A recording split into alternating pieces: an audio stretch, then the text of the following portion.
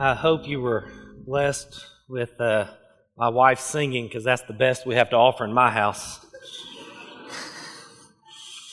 But we'll see what we can do. I am honored to be asked to share with you this morning. If you don't know who I am, my name is Matt Wright. I'm the student pastor here. They let me out of the cage we know as the annex to come and share this morning. And so I'll be here. I have no idea what's going on over there this morning. I hope everything's okay. So anyway, most of you know, when I do get the opportunity to share over here, not only do I want to bring a message from the Word, but I also want to give some insight and some ideas of what we do across the street, because there are lots of misconceptions about student ministry. My favorite is, I've heard it said that pretty much a youth pastor just plays basketball all day and leads a Bible study on Wednesday night.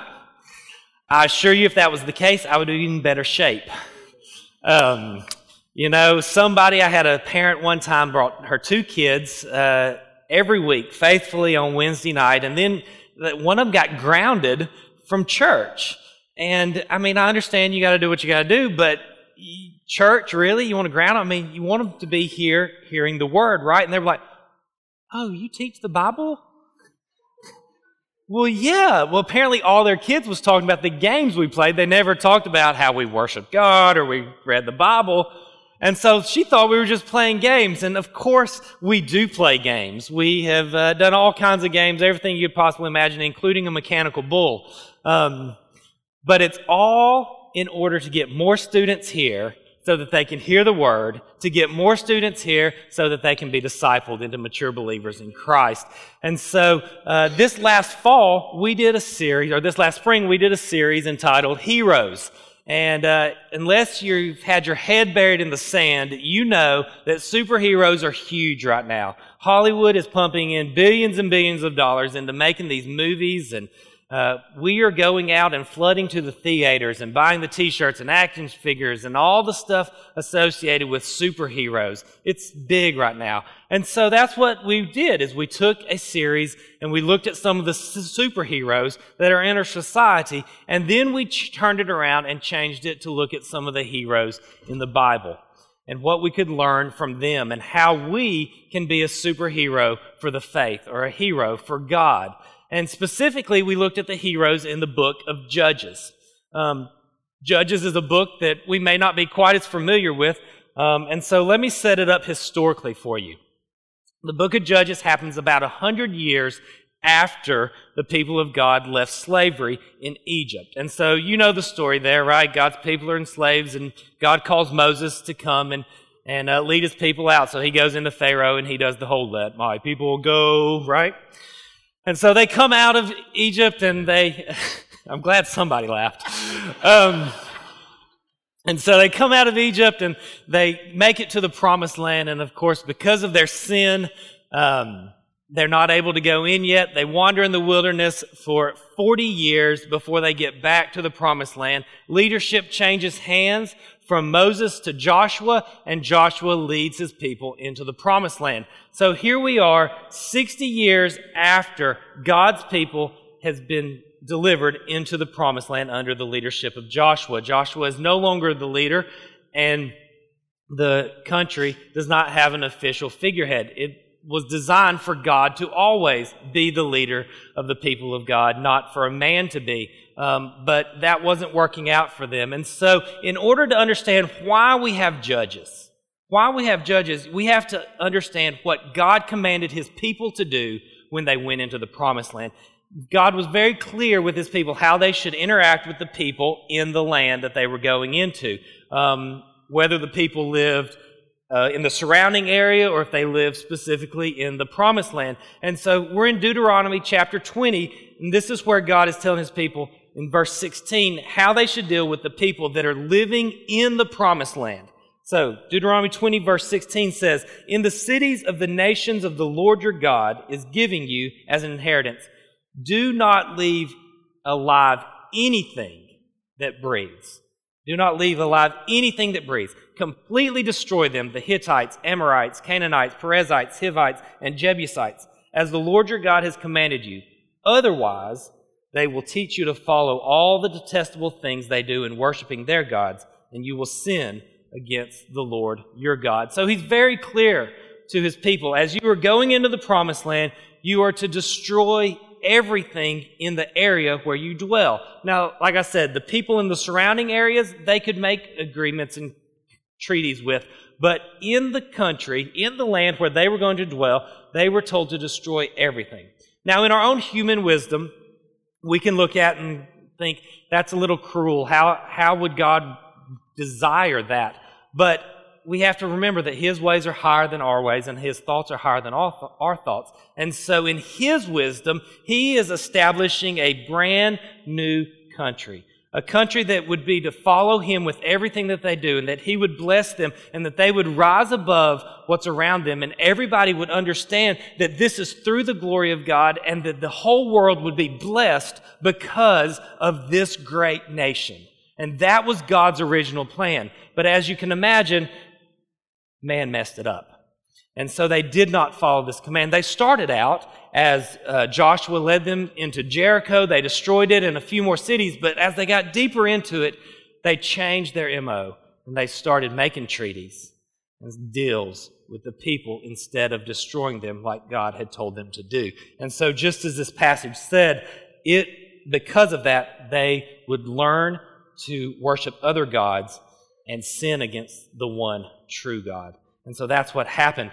And so here we are, 60 years after the people of God entered the promised land, 60 years after the people of God disobeyed, and we're in Judges, and we're understanding the consequences of their sin, the consequences of their disobedience. And so Judges chapter 2 starts out with God reminding the people of their disobedience, and the result of it. Chapter 2, verse 1 says, "The angel of the Lord went up to Gilgal to Bochim and said, I brought you up out of Egypt and led you into the land I swore to give to your ancestors.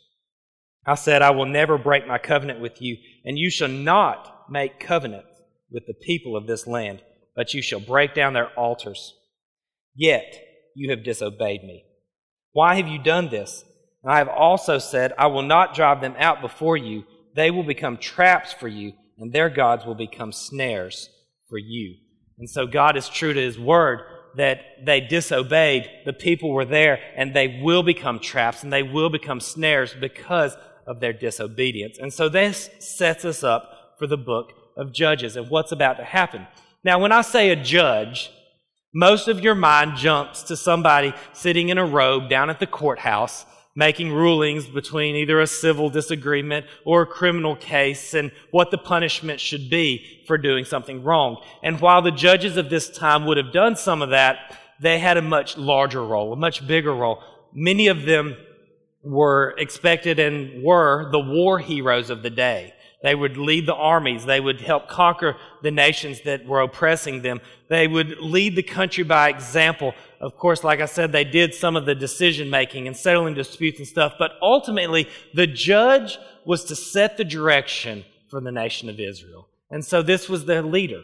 Maybe a king would be a better word, but they weren't ready for a king. And so God gave them judges to help them lead them in the nation of Israel. And so, as we did with the students, we went through and we looked at several of the judges and how God used them to be heroes in their time, and how we can take their story and figure out what we need to do today to be a hero in our time.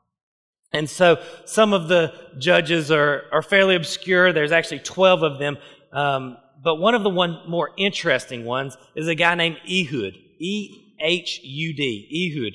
And God called him out to be a judge, to be a superhero for the faith. And Ehud was just your average Joe. He was a normal guy, just like me, just like you. There was nothing special about him. He was a member of the tribe of Benjamin, which was the lowest tribe, the smallest tribe, and God called him out of that. He also had a very serious affliction. In fact, probably about 10% of this room has the same exact affliction today. It's called left-handedness. We got anybody in here with that affliction? You're left-handed? Good. You're raising your left hand. That's good. Good. Oh, there's a right hand right there. All right. So you can probably speak to this better than I can, but the world just isn't set up for left-handed people. I mean, as simple as cranking your car. If you're right-handed in the room, think about cranking your car. You reach up there with your right hand, you turn the key, and you put it in gear, right? Now think if you had to do that with your left hand, how awkward that would feel for you, right? You with me? Left-handers, how is that for you? Yep. All right. So the world is set up for right-handed people because 90% of the world is right hand. And so this is the way God created Ehud, and he's going to use that in order to help him be a hero of the faith. And so here's how it plays out. The Moabites have oppressed God's people, and through that oppression, they are required to pay a tribute or a tax to the king. And so one year the people chose Ehud as their leader to go and pay the tribute or the tax to the king. And so that's what they did. They took all the stuff and they laid it before the king, and then they left. As he was leaving, Ehud was like, y'all wait here, I got one more thing to do. And so he goes back to the king and to the guards, and he says, I have a word from God to give to the king. Now, to me, this sounds kind of sneaky from the very beginning, but you got to realize that if you think like back in Roman times how the tax collectors were, a lot of times they were more loyal to the Romans than they were to their own people, right? And so this king is thinking, maybe this guy who just brought me a lot of money and who maybe is loyal to me is going to tell me about how the people are revolting and I need to do something about it. Or he may be about to tell me just something that I need to know that's going on right here in my land. And so the king invites him in. Now, it's said that he fashioned a dagger that he was going to use to kill this king. Now, here's where the left-handed part comes in. If you were right-handed, you would keep your sword or your dagger on your left side because that would be easy to pull it out, right? Awkward to pull it from this side. You might cut yourself or something. And so a right-handed person would keep it there, but a left-handed person would keep it on their right side. So as the guards would have most certainly checked him for weapons, somebody that might have been a little lazy or not the best guard would have done a much better job checking the left side than the right side because that's where a weapon would typically be. And so maybe this left-handedness is his way of slipping this dagger into the king. So he goes in to tell the king, and he says to the king, I have a word from God, and it says that the king standeth. Now here is where it gets interesting. You ever have a friend that tells a story and you're like, oh, TMI, too much information. You with me? For whatever reason, the Bible decided to give a little bit TMI. So I'm going to give it. And so the king stands, and it says he is a very large man. Okay? I guess if you were a king, you get to eat as much as you want, sit on the throne, and do nothing. And so he is a very large man. And so when he stands, Ehud takes his dagger and rams it into his belly, and it says the fat closes in over the dagger. There's a little more, and if you're there, you can read it, but I'll skip that part. Then it goes on to say he slips away and locks the door behind him, and the guards stand outside waiting for the king because they think he's in the bathroom, and they wait to the point of embarrassment. I don't know what that point is, but whatever that point is, they decide to go in and find that their king has been killed. They chase after Ehud, and Ehud reunites with the army, and they are able to kill 10,000 Moabites, deliver God's people into a time of peace. So a very interesting story that we shared with teenagers, and I share with you today because then I challenged them to understand that God created Ehud from the very beginning of time with all the gifts, with all the talents, with the left-handedness, with all the quirks, whoever he was, in order to accomplish the purpose that God was calling him to be. And so many times we look around and we think we may not be good enough, or there's no way I can do what that person does because they're more popular or they better looking or whatever it is, and we tell ourselves we're not good enough. but we are, because our Creator created us for a purpose, and He gifted us in order to do that purpose. So then we move on to the story of Deborah, which you're probably a little bit more familiar with Deborah, and she is the judge, and she is leading, but a little bit differently. She is not the war hero. She's not out there sticking a dagger in a king's belly, but she is leading from the background, and her military leader, Barak, comes to her and she says, you need to go out and lead the army. And he said, I will only go if you go with me. And as a good leader, she says, I will go with you so that we will have victory. But because of your lack of faith, you will not receive glory for this. A woman will. It goes on, and there is victory. But we understand through the story of Deborah, and we challenge our students, as I challenge you today, that God has a specific purpose for you. It may be different than somebody else's, but just because you're not the person standing on stage singing, or you're not the person standing on stage delivering the message, doesn't mean that your role isn't important. You may look up here and go, God is really using those people. But when I look out, I see people in our parking lots. I see people teaching our children and changing diapers and at the welcome desk and teaching Sunday school in the youth. And I go, God is really using those people. And so God called Deborah to be a judge different than she did Ehud and some of the ones to follow, but she was still important. She still played her role in delivering God's people into a time of peace. And so we challenge you to find your specific plan that God has for you. We jump ahead to Gideon, who you may know this story as well. He is hiding. He's hiding from the Midianites. He is threshing wheat in a wine press. And the angel of the Lord comes to him and addresses him as a mighty warrior. He looks more like a scaredy cat. But God addresses him as a mighty warrior. Why? Because God sees him for who he is and who he was created to be, not who he's acting like. And so we go through the story of Gideon and how after some convincing, he eventually leads an army of 300 to defeat the Midianites.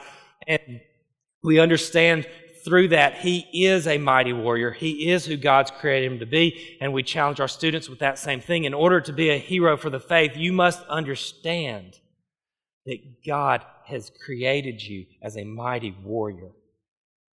And that through His power, you can go and you can defeat evil and you can stand up to what is wrong in your school or in your work or in this community or in the world. And as mighty warriors, we can defeat the enemy. As you go through the book of Judges, the first few judges seem to do a really good job of following God, but the farther you get into the book of Judges, they are less and less good. You with me? And so it gets weirder and weirder because they're drifting farther away from God. And you get to a judge named Jephthah. And Jephthah is the leader of the army, and they are out doing battle or getting ready to do battle. And God tells them that they will have victory in this battle. And so Jephthah, in order, probably because of his pride or his arrogance or just to look good in front of the people, stands up in front of his army and he takes an oath. An oath, first, that God did not ask for. Second, that he did not want. But in order that Jephthah could receive the glory, he made an oath and he said, God, if you will give us victory today, I will sacrifice the first thing I see when I get home. And so, because God is good to His word and faithful, they did have victory in that battle. And then Jephthah got home with this oath hanging over his head. And I don't know about you or what Jephthah was thinking, but when I get home, usually the first thing I see is my wife and my kids. I don't have too many goats or sheep or doves coming out of my house to greet me when I get home. And neither did he. His daughter was the first person out of the house to greet him. And he fell down and cried because he understood that he had made an oath to sacrifice now his daughter. Now he had a decision to make. God did not desire this sacrifice, but he went ahead and did the sacrifice because he was too worried about what the people thought about him. What would the people think if I didn't keep my oath? And he sacrificed his daughter. And so we tell this story, and we look at it to understand that maybe all the judges didn't do everything right, but we can still learn from them, because when we as people worry about what other people think, we're going to sin. We're going to fail. We're going to do what's wrong. But when we worry about what God says and what God thinks, and we follow Him completely, that's when we get it right. And so that's what I challenge you with this story today, is that not to worry about what the world always thinks, but to always focus on God and what His will is for you. And then you get to the last judge, and it's Samson. Very familiar with him. Samson, so far away from the God that God still used him, but he wasn't really even following God. He was born under the Nazirite vow, where he should not touch any alcohol, dead body, or ever cut his hair. And he totally ignored them except for cutting the hair, because I think he realized that's where his source of strength came from. But still, even in the end, he gave that secret away to a deceitful wife who took that away from him as well. But God still used him in spite of his sin. But we understand that in order to follow God, we must keep His commands from the story of Samson. And so we look at the superheroes, we looked at the judges, and the judges were the original superheroes of the Old Testament. When God needed somebody to defeat an oppressing nation, He would call it a hero. He would call out a hero, give them supernatural powers, and allow them to save His people.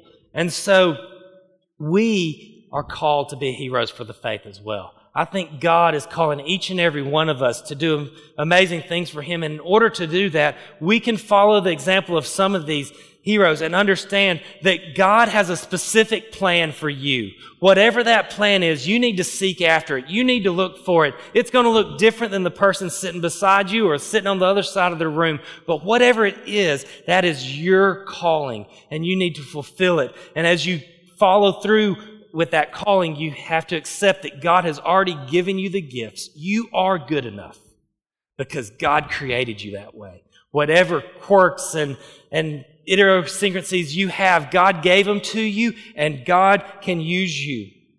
And then finally, as we follow our command, we understand that we are a mighty warrior, because that's who God's created us to be, and we should take the fight, we should take the battle to the evil one, wherever he is, wherever we encounter him in our lives. And that we can learn from Jephthah that if we ignore the people of this world, it will be much easier to follow God. And so that's what we did with the teenagers, and I hope that that's challenged you today. But as we went through this, I started to question, why would we need 12 judges? Why wouldn't we just need one judge? Why did this same thing keep happening over and over and over again? And I started looking at that and realizing that God was revealing who He is. You see, these judges came forward and they got their power from God. And their power from God enabled them to accomplish the task that He gave them. And just like with every superhero out there, there's a power source behind it. You with me? Does anybody know the story of Spider-Man? Personally, I'm a Batman fan, but Spider-Man's a little more interesting when it comes to this. So, Spider-Man, if you know, started out as a puny punk named Peter Parker.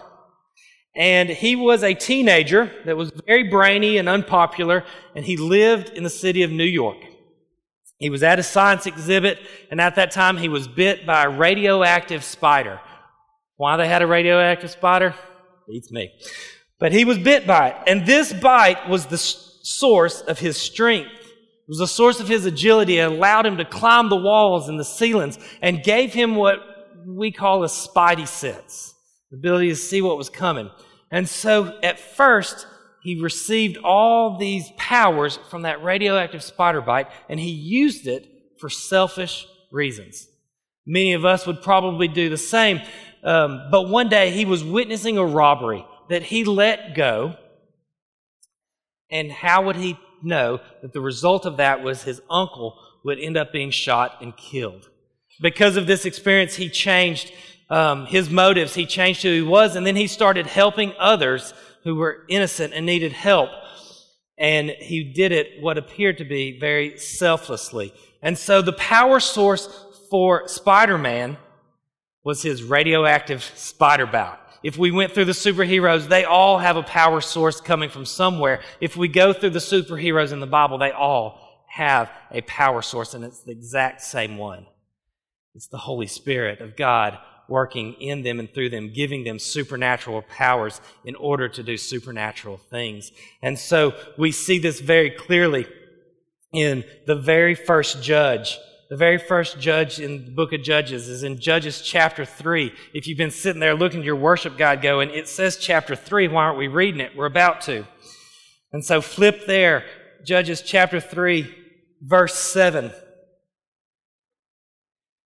This is the story of the first judge, Othniel. Verse 7 says, the Israelites did evil in the eyes of the Lord. They forgot the Lord their God and served the Baals and Asherahs. You see, this was predicted back in Deuteronomy that they would serve the other gods. And they did, and they were serving them. But what jumps out in this verse to me is it says they did evil in the eyes of the Lord. My guess is, as they were serving the other gods, they didn't necessarily think, we're sinning against God, we're doing bad. They had drifted so far from God and had adapted these other gods into their religious activities that they probably thought it was okay. But it said it was evil in the eyes of the Lord. We do this same thing, don't we? We look at some of the sin in our life and we rationalize it away because, well, our government has made it legal. Our society has made it normal. Our neighbors are worse than we are. We rationalize our sin and go, it's not that bad. But it doesn't really matter what our government thinks. It doesn't really matter what society, your neighbor, or even you think is evil. What matters is what God says is evil. And if it's evil in the eyes of the Lord, it is evil. And so if just like with God's people, they were doing evil in the eyes of the Lord, they're going to be punished for it. If you were doing evil in the eyes of the Lord, you will be punished as well. Verse 8, we find the punishment. It says, the anger of the Lord burned against Israel so that he sold them into the hands of Cushan-Rishathaim, king of Aram Naharaim, to whom the Israelites were subject for 8 years. Say that name 5 times fast. God sold them to a country. God was in control.